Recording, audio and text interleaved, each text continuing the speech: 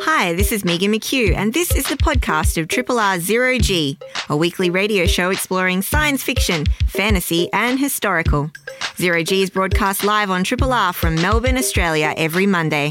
Hope you enjoy the podcast, and feel free to get in touch with us via our Facebook page or the Triple R website.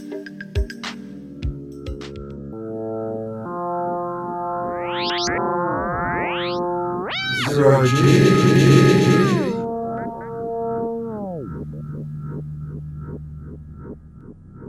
G'day, welcome aboard the Starship Zero G, science fiction, fantasy and historical radio for episode number 1326, entitled Mila, the Kaiju Killer. Our podcast title is Podstar Hunter. I'm Rob Jan. And Megan McHugh. And here we are in summer. Yes, it's announced itself. It's sweltering. Yes. The summer glow has passed by us over the last serene river. Mm-hmm. Now, Monster Hunter. That's one of the things we're going to talk about today. Mm-hmm. Which actually was released over in the States on December the 18th. I was just thinking, and they didn't catch Donald Trump. Would have been good. Would have been good. But they'd actually scheduled that for September 2020. Mm-hmm. And then they were delaying it all again, but they still ended up dumping it now, basically. I guess they just went, look, let's just release the thing and be done with it, I guess. Well, there was a bit of a controversy with its release in China, and that was one of the big marketplaces they were aiming for, and so they've dropped it in now. So what we've got here is another video game movie adaptation, and Monster Hunter is not to be confused with a series of fantasy horror books written by Larry Correia, but definitely to be confused with Capcom's original game of the same name, which was released for PlayStation 2 back in 2004 and hasn't looked back since while battling the Diablos in every game. It's the company's second bestseller after Resident Evil, so it's no wonder the man behind that very large movie franchise took a crack at this one. Mm-hmm. And actually has been developing it since 2012.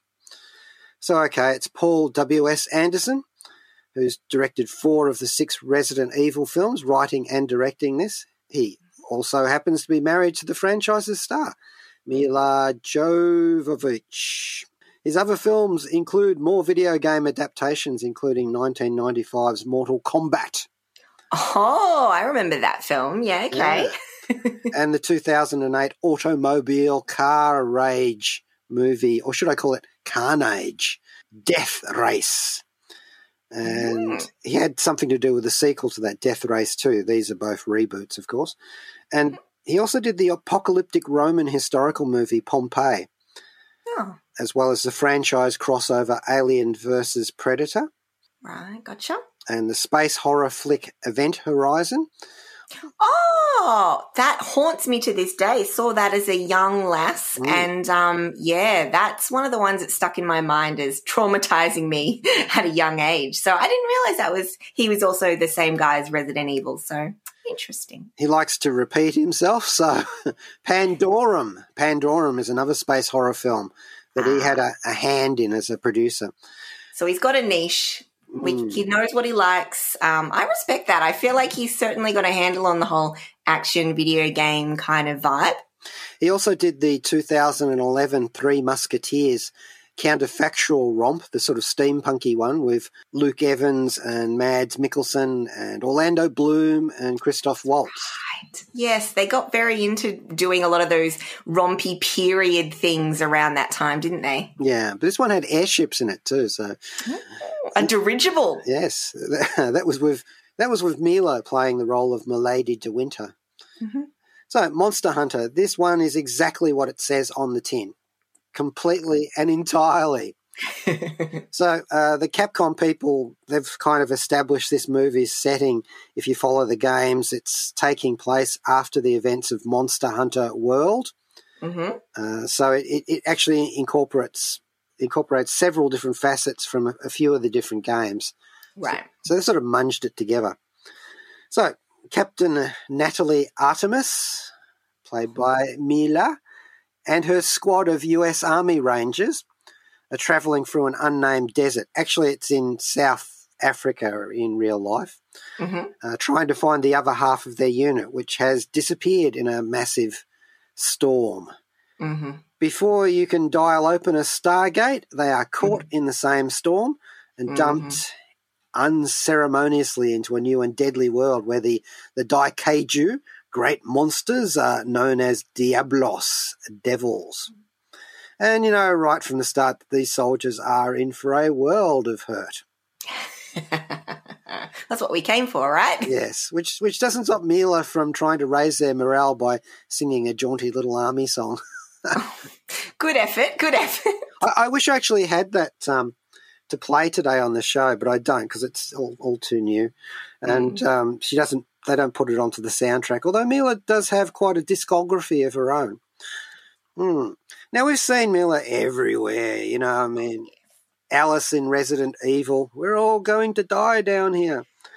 The vampire movie Ultraviolet, she was remember that one? Lilo Dallas Multipass in The Fifth Element. She played Joan of Arc. I think in Fifth Element, Joan of Arc, she ended up marrying Luc Besson. Oh. Yeah.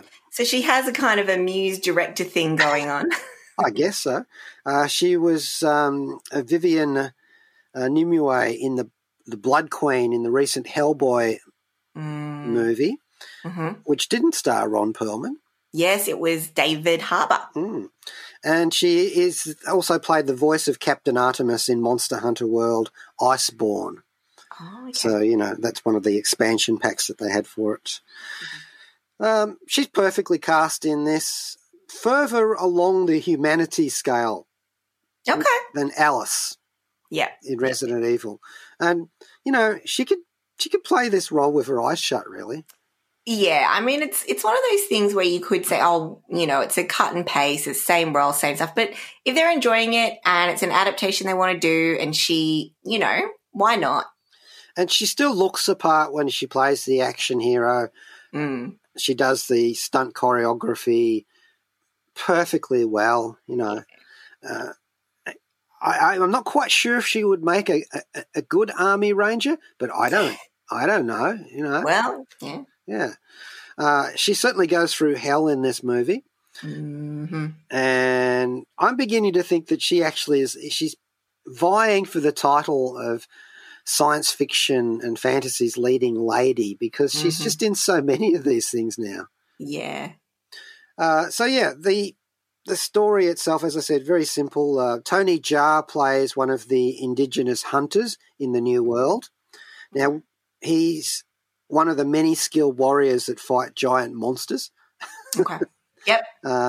Thai martial artist, actor, action choreographer, stuntman, director, former Buddhist monk. Oh, and what a resume. And we've seen him in at least 3 of the Ong Bak movies where he plays a Muay Thai warrior. Oh, yeah. And he is a mighty warrior too. He was also in Master Z, the Ip Man Legacy, and that Interminable series. Got it. Okay, yes. Yep. So he's well-versed in sort of a lot of the Asian cinema and martial arts films. And broken out into Hollywood as well with Furious 7. Oh. And I'm sure one of the Xander Cage movies, the Triple X movies. Yeah, nice. Yeah. But real action guy. Oddly enough, though, he was the stunt double in Mortal Kombat Annihilation in 1997, which wasn't directed by W.S. Anderson. Yeah. I almost called him Wes Anderson there, but I sort of... His name is very adjacent to a couple of other directors that we know and love. It also stars in the movie... Oh, and I should say that Tony Jaa and Mila have great chemistry in this, in a way that reminds me of, and nobody else is going to remember this, a movie called Robinson Crusoe on Mars. It's a real Rob Jan back catalogue mention there. Well, you know, where you've got like a Robinson Crusoe in space and he's got a man Friday who's an alien, you know. It's got a little of that sort of going to it, I thought. And I actually thought those were the best parts of the film early on, until we get to the actual monster fights, which are... Oh, okay. Can I say, I'm assuming the action's got to be pretty good here, because we've got a lot of people who know their chops when it comes to fighting and action sequences and so on. I'll just run through a couple of the other cast members. Megan Good, we saw her in Shazam, the DC Comics movie. Diego Boneta, who was in Terminator Dark Fate. We've also got an actor called Josh Hellman, who's an Australian television and film actor. And you may know him playing the young William Stryker in X-Men Days of Future Past and X-Men Apocalypse. Oh, yes. Yep. He was also in Fury Road as well, too. Oh, cool. We also have a Japanese actress, Hirona Yamazaki, who is quite well known over in Japan. She was in Kamen Rider Zero-One, the movie. and she's like under the wing of Toho Entertainment, who are one of the distributors of this film. So you can see why she's in there. And she actually sort of gets those sorts of little on-screen bits, like they'll just flash over to her. And you can right. Yeah, you can see the fans in Japan are going, oh, there she is. And get some of the stars in there. And speaking of that old monster and monster hunter himself, Ron Perlman. Ah. Wearing an outrageous costume, but no real special effects makeup in this one. Okay. Yeah. And he has so often played the monster and also played the monster hunter that it just spirals off into legend, really. Yeah. And he's one of the indigenous inhabitants of the New World who actually speaks English. How handy. There is actually a good backstory to that, and I salute that. This movie actually all hangs together, strangely enough, for this kind of film. All right, so let's have after we just had a look at the cast there, the track I want to play now is from the original motion picture soundtrack of Monster Hunter. It's by Paul Haslinger, and it's Military Engagement. Hi, I'm Dee Wallace. Over, done with, gone. Triple R. And it sounds like there are several people in that one who probably are. Military Engagement, Paul Haslinger from Monster Hunter's soundtrack. That's the movie we're talking about today on Zero G. I am Rob Jan. And Megan McHugh. And here we are on Free Triple R FM. Now, Haslinger is an Austrian musician and composer, and although he works in LA and California, he was notable for working in Tangerine Dream back in the 80s. Oh. Yeah, so, a lot of German electronic music in his background. Did work for them for 5 years. It also worked on soundtracks for genre films like Miracle Mile, Near Dark, and Canyon Dreams, as well as Death Race and The Three Musketeers for Paul W.S. Anderson. And Underworld, Rise of the Lycans, which reminds me of the sort of roles that Mila's been playing as well. And he did a Resident Evil soundtrack to The Final Chapter. Okay, so, he's also on the Walking Dead and Fear the Walking Dead, as well as video games Rainbow Six Vegas, Wolverine, and Need for Speed. Oh, there you go. Yeah, so of all the people working on this, he's just yet another person who seems to know how to score both a movie and a video game and a combination of both. Yeah. Strike the right tone. Yeah, and it felt very kinetic there, which is a word Mila uses in her role as Army Ranger Captain Artemis. She says it's going to get kinetic. And it does. It does. Look, what it says on the tin, it is a very tightly written monster movie. And I actually found some of the sections where Captain Artemis and company are getting to know the world, and the world is getting to know them. I found those really entertaining. Oh, good. And totally improbable in terms of survivability. Yeah. Because it is that kind of place. The monsters are big, mean, ugly, lethal, and often fast, with their own sort of in-game weaknesses, which I don't know exactly how far they've gone to incorporate that, but I know that they didn't make any monsters up for this. Okay, yeah. So if you're familiar with the Monster Hunter game, you'll see some of your old favourites. Always good. You mentioned some of the actors that we have in here, and I mean, a lot of them sound like they've got action chops, so got a lot of those good scenes, but how are we for character development? That's what can sometimes be a bit thin on the ground in these things. Well, the main character development, because some of the characters, let's just say they don't have legs. I take your meaning. Yeah, okay. So let's not get to know them too well. Yes, Mila and Tony Jaa, they're the main focus of the character development, and that's fine.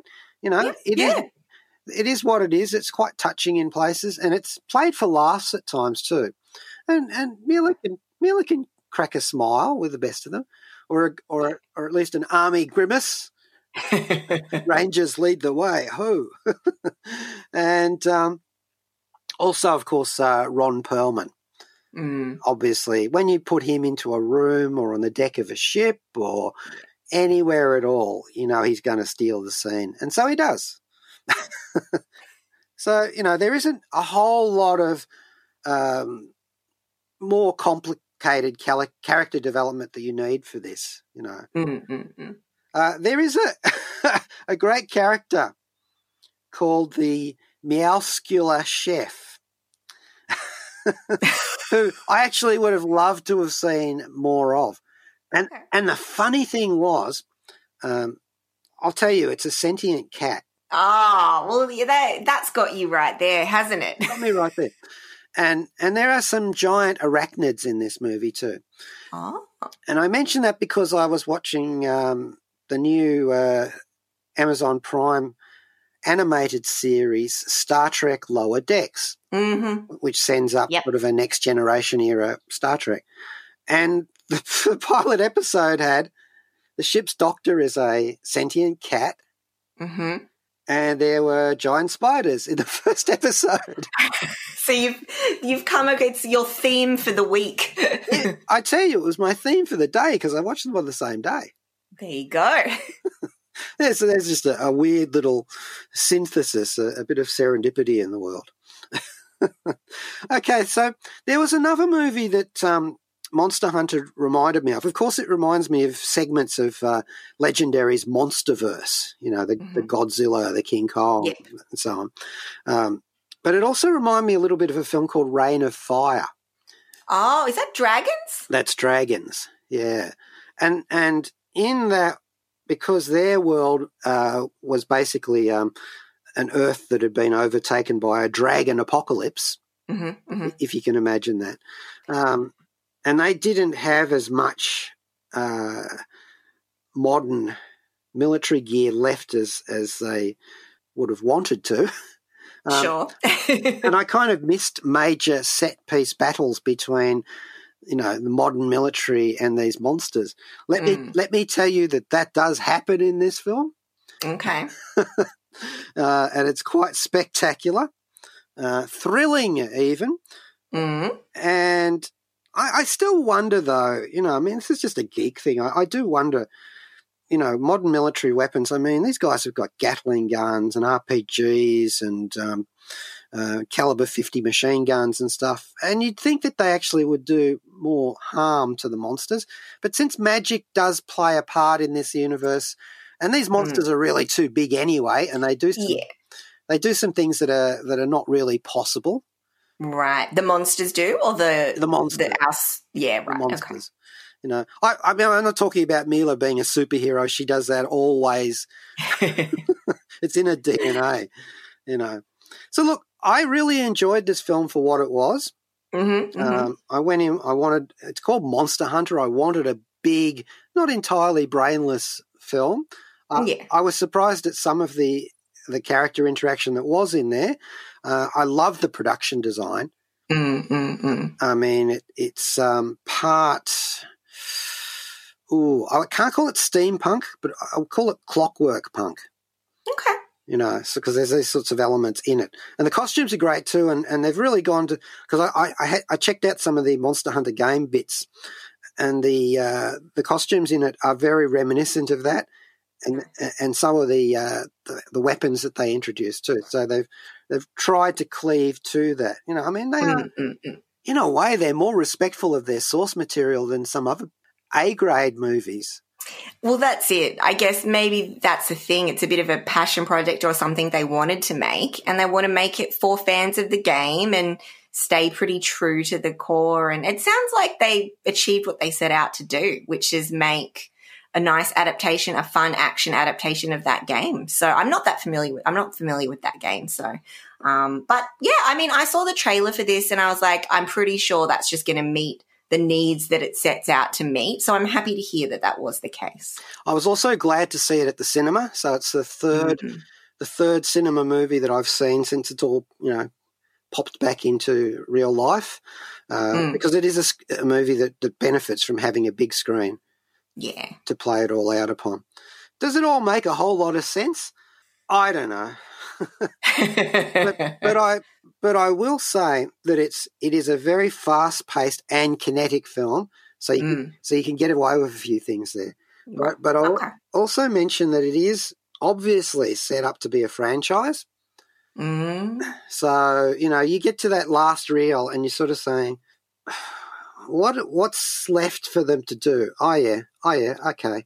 I can see this is going to have a sequel built into the end. Right. Yeah. So do you reckon they'll get there in terms of, I mean, there's been a lot of things set up for a sequel that never happened.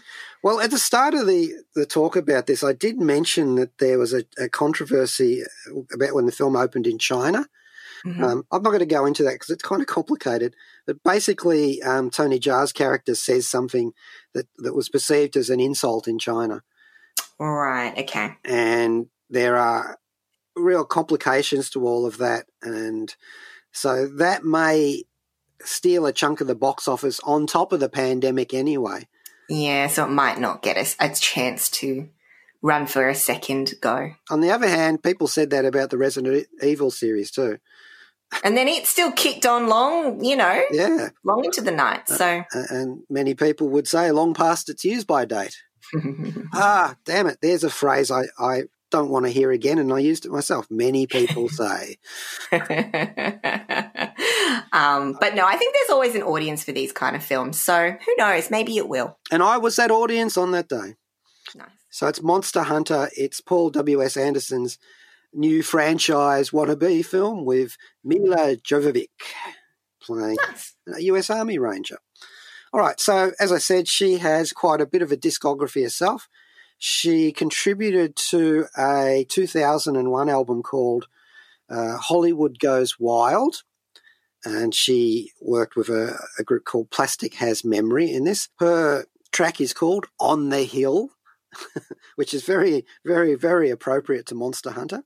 And back in the day, a portion of the proceeds went to Wildlife Waste Station, which was, an animal charity. So, you know, good on her for that. Maybe to atone for all the beasties that she knocks off in Monster Hunter. So here we go with Milla Jovovich and Plastic Has Memory with On the Hill. Hi, I'm Lindsay Morgan. And I'm Reg Morgan. No, we're actually Colin and Cameron Cairns. Writers, directors of 100 Bloody Acres, and you're listening to Zero G. They're not psycho killers. They're just community radio broadcasters. Is that right? Milla Jovovich there with Plastic Has Memory from the Hollywood Goes Wild project from 2001. She can kill monsters. She can kill zombies. Is there anything she can't do? I know. Quite a nice little track, that one. Very soothing. All right. To a sadder note in the Zero G universe? Yes. So I thought we would do next. Rob, you suggested this in memoriam to farewell Julie Strain.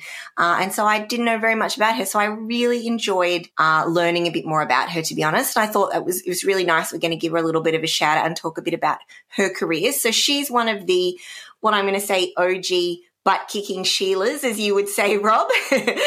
So she was a model and an actress, and we'll talk a little bit more about her career in a minute. But she sadly died this year on January the 10th, and she'd been battling dementia for some time. So there was actually a false report of her death about a year ago that was accidentally released through a pure mistake. It wasn't anything malicious by a company that had worked with her, production company that had worked with her.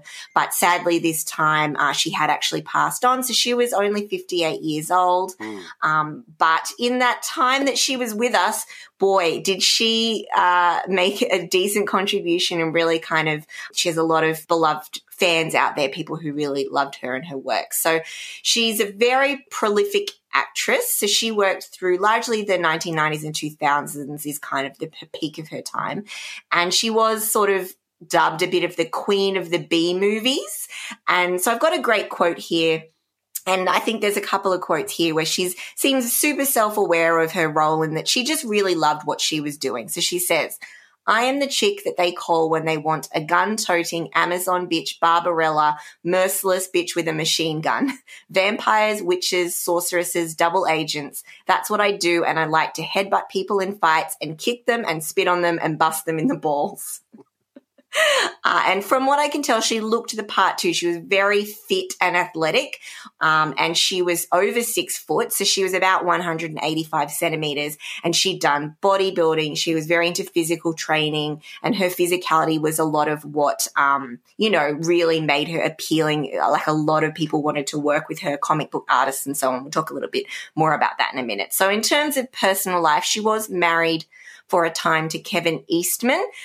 They were married for roughly 10 years and they did have a son. So Eastman co-created Teenage Mutant Ninja Turtles, and he was also the editor of Heavy Metal magazine, which had a big role, very strong relationship between Julie Strain and Heavy Metal magazine and fans of that publication and so on. So sadly, in terms of her personal life, she actually had amnesia or retrograde amnesia about that she had a head injury in her 20s. So she fell from a horse and she had a very severe head injury and actually couldn't remember a lot of her youth before that, which I thought was incredibly interesting and very sad because there is, I can't say here, we don't know, but they do say that it did contribute to her death later and that the dementia that she suffered as well, which I think is very, very sad. Mm.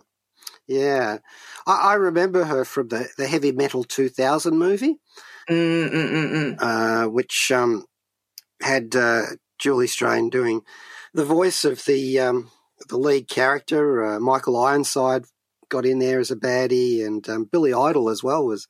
Yeah, so that was one of her sort of big roles, and so she was really the influence and inspiration for the character as well. So that was Heavy Metal 2000. I think it was also known as Heavy Metal FAKK, and there was a FAKK 2 squared. Oh, squared. So, this is the thing. This is why I need you, because I know you're much more familiar with Julie Strain's work as well. But, yeah, so she was a voice in that and very much an inspiration for the character there. And she got an action figure out of that one too. Nice. So, yeah, I guess let's dig into a little bit about her career. So she was originally Playboy model. She was in Penthouse. This is the early 1990s. So that was a bit of a platform for her to get a leg up into the work that she would continue to go on and do. So she turned that into a career in comic books and films and working with comic book artists and Heavy Metal magazine. In her time, over 18 years, she worked in films and she was part of over 100 films. So that's quite a doozy there. And these are primarily silly B movies, but she loved them and that was what she wanted to work in. That's what she enjoyed. She really embraced that role. So she was talking a bit about her filmography in the late 90s and how many films she'd done. And she said, it's another funny quote from her, which I think shows kind of, she's a very tongue-in-cheek lady. She says, that doesn't count the buck-naked line dancing videos or naked golf or anything. Fortunately, I don't have to do those anymore to get my rent paid. So she had done a lot of these B movies in her career and sort of moved through from maybe more adult industry and sort of spent a bit of time with a foot in some more adult content as well as working on these films as well. And I think a big part of what I enjoyed finding out about her was that she was just a fan as well. She really liked comics. She liked science fiction. She loved genre movies. That's why she enjoyed being in those action flicks. And she did have some parts in, you know, more mainstream Hollywood films. She was in Beverly Hills Cop 3, Naked Gun 33 and a Third, The Final Insult, and a few others. But then most of her films, she was doing those fun kind of action romps. And then, of course, she did a lot of work with Heavy Metal Magazine and also other artists such as, let's see if I can say her name, Olivia de Berardinis. So she's a pin-up artist. Been working for many decades, and they collaborated a lot together. And if you just say Boris, all the genre fans will know who that is, and Julie Bell as well. In fact, Julie Strain, I think, was probably almost built like the iconic model for any of Boris's paintings. Yeah. So she very much had this strong, like, warrior woman physique, and very much kind of that was that was the way she was kind of a muse and inspiration for a lot of these artists. And so, yeah, and then, of course, as you mentioned before, Heavy Metal 2000 being sort of a core role in that. And she was regular on the convention circuit and San Diego Comic-Con and so on, meeting with fans and just really getting involved in that kind of scene, which I think is amazing. And she has a biography written. So this was kind of her catchphrase, apparently, was 6'1" and worth the climb. And, from the sounds of it, was just someone who really had a lot of passion for what she was doing, starting a lot of fun stuff. And, it just kind of sounded like a bit of a kick-ass actress. So are there any other of her films or work that you're that familiar with, Rob? Because she is very iconic looking. Like, I was looking up some of her images and the images she's inspired, and I was like, that's such a pinnacle of that style and that era and all of that kind of thing. What's your kind of memories of her work? Well, apart from that Heavy Metal 2000 film, where she is, of course, animated. Yeah, she's the voice, but, she's a bit of inspiration for what that character looks like. Every time she just appeared in a film, like you go, oh, it's Julie Strain. Yeah, very recognisable, such a presence. You usually weren't in any doubt of that. Zombiegeddon, she was in. Oh! She had a cameo, and often it's just cameos, but How to Make a Monster, which was a pretty good little film, and Redline in 1996, which was more of an action film more than, trashy genre. No. It was directed by John Sogren, and it had Dom DeLuise in it and Michael Madsen. Mm-hmm. And Jan Michael Vincent, who's a face from the 80s and so on. And even Corey Feldman. Oh, yeah. I know that name. Yeah, being a very lost boy in that one indeed. So, yeah, that's more of a car sort of heist movie, but worth checking out because it's a little bit weird as well. And Julie Strain plays a character called Crystal in that. Yeah, so some of the ones that I've seen her in are just like, oh, there she is, over in the back. Yeah. Or then she comes running up and she kills somebody. And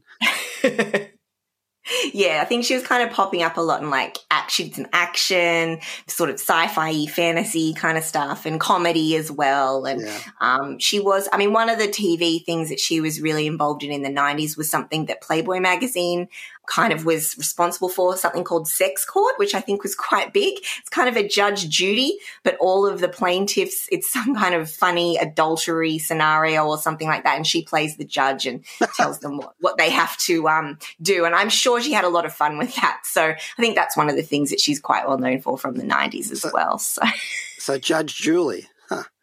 Pretty much, yeah. Judge Julie with a twist, so to speak. The quality of mercy is not strained. But yeah, so very sad to hear of her passing. That's Julie Strain, and she, of course, was big player in B movies, had a lot of fun, a long and illustrious career, and so I think she'll be very missed. There's a lot of people that really love her stuff and the role she's played. So yeah.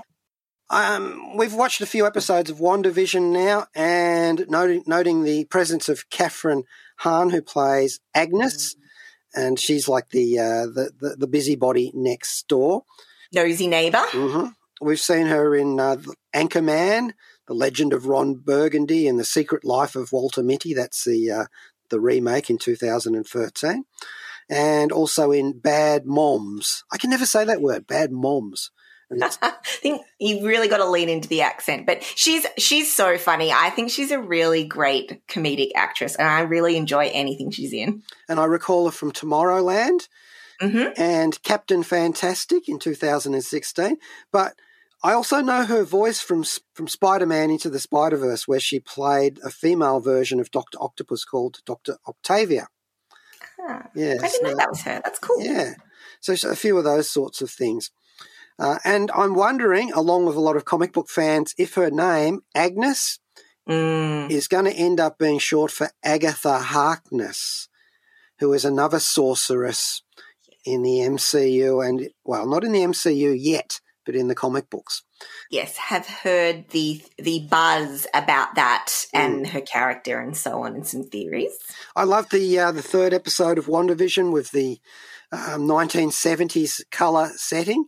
It was straight out of the Brady Bunch with its AstroTurf lawns and its cinema backdrop and television studio backdrop. Yeah. Screen wipes and so on. Yeah, it was so well done, and just the tone. And Olsen is just a delight. She is so fun to watch in any decade. And Paul Bettany is proving so versatile. I'm so glad he's got a bit more to do, great as Jarvis, great as Vision, but he's getting a bit more meat and things to play with, and I think that's so fun. I think he's a delight as well. They're both just bloody delights. Yeah. Well, let's have a short track here from Wonder Women. So I used our title from the episode that we did, which was Wonder Women. So Yakety Yak, which plays a crucial part in one of the episodes. A song written by Jerry Lieber and Mike Stoller for the Coasters back in 1958. So they're very good at their musical drops in this WandaVision series because it is all retro, or is it? And this is the Coasters with Yakety Yak, just a hit novelty song. I'm Terry Pratchett, the undeservedly famous author of the Discworld novels, so you can believe me when I say that Zero G on 3RRR is the finest science fiction and fantasy show this side of the black stump. I also think Dibbler's delicious pork sausages are the finest eating anywhere in the world, so you know you can trust me on this. Ha ha ha ha ha ha ha, with 3 exclamation marks. That could almost be the theme song for Zero G. Back from 1958 with the Coasters. They're spending a week as number 1 on the top 100 pop list. So, yeah, not exactly a one-hit wonder because the Coasters were pretty popular as well. Very popular, actually. And that obviously riffs off the fact that WandaVision on Disney Plus is actually paying homage and building into its plot line retro looks at sitcoms from the 1950s, 60s, 70s, and so on. As they go along. And I actually think it's a very finely judged thing that they're doing because, look, we know it's all a put-up job, but we don't exactly know how, although that is beginning to show shape and form as we go along. And I'm loving the little commercials that they're doing. We've had one for a Stark Industries toaster, which is very, very relevant to Wanda and her brother Pietro, to their origin story in the MCU in Age of Ultron. They told us that they were trapped in a collapsed building in Sokovia, which had been shelled by Stark munitions. They weren't fired by Tony Stark, but whoever was firing at them used those things. That weaponry, yeah. Yeah, and there was a Stark bomb in the rubble that was going to kill them. So this Industries toaster, which has a red flashing light on it, and it sounds very ominous. That's a sort of a callback to that. We had a Strucker watch from Hydra and Hydra Soak commercial. and it's all very ominous. And as we know, we're getting these bleed-throughs from reality, colour bleed-throughs in the black and white episodes, little discontinuity breaks. And it looks, from what we've seen so far, that Wanda is trying to tamp those down, using her powers to roll out these inconsistencies in the reality that she's got, which she seems to be either self-imposing or else having imposed upon her, or perhaps both? I'm sure we shall find out. Hopefully. Yeah, hopefully. And since Emma Caulfield plays a role in it, I'm betting it's all going to have something to do with vengeance demons and bunnies. And wishes and, bunnies. which would actually be a perfect place to drop in a track of, from Once More With Feeling.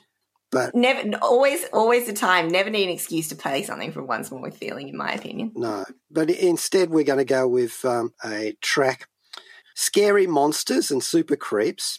And this is obviously a Bowie cover, but I thought it was kind of an interesting laid-back one, this one. So it's by Rachel Garniers.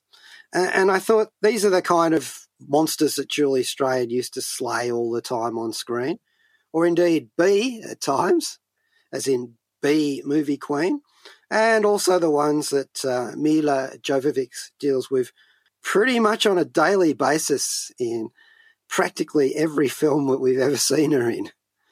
So, here we are going into 2021, and it's sad to report on these new deaths of people who've meant a lot to us in the genre. Yeah. It was a very bad year for every single possible thing in terms of celebrity deaths, as well as everybody else with the pandemic. Yeah.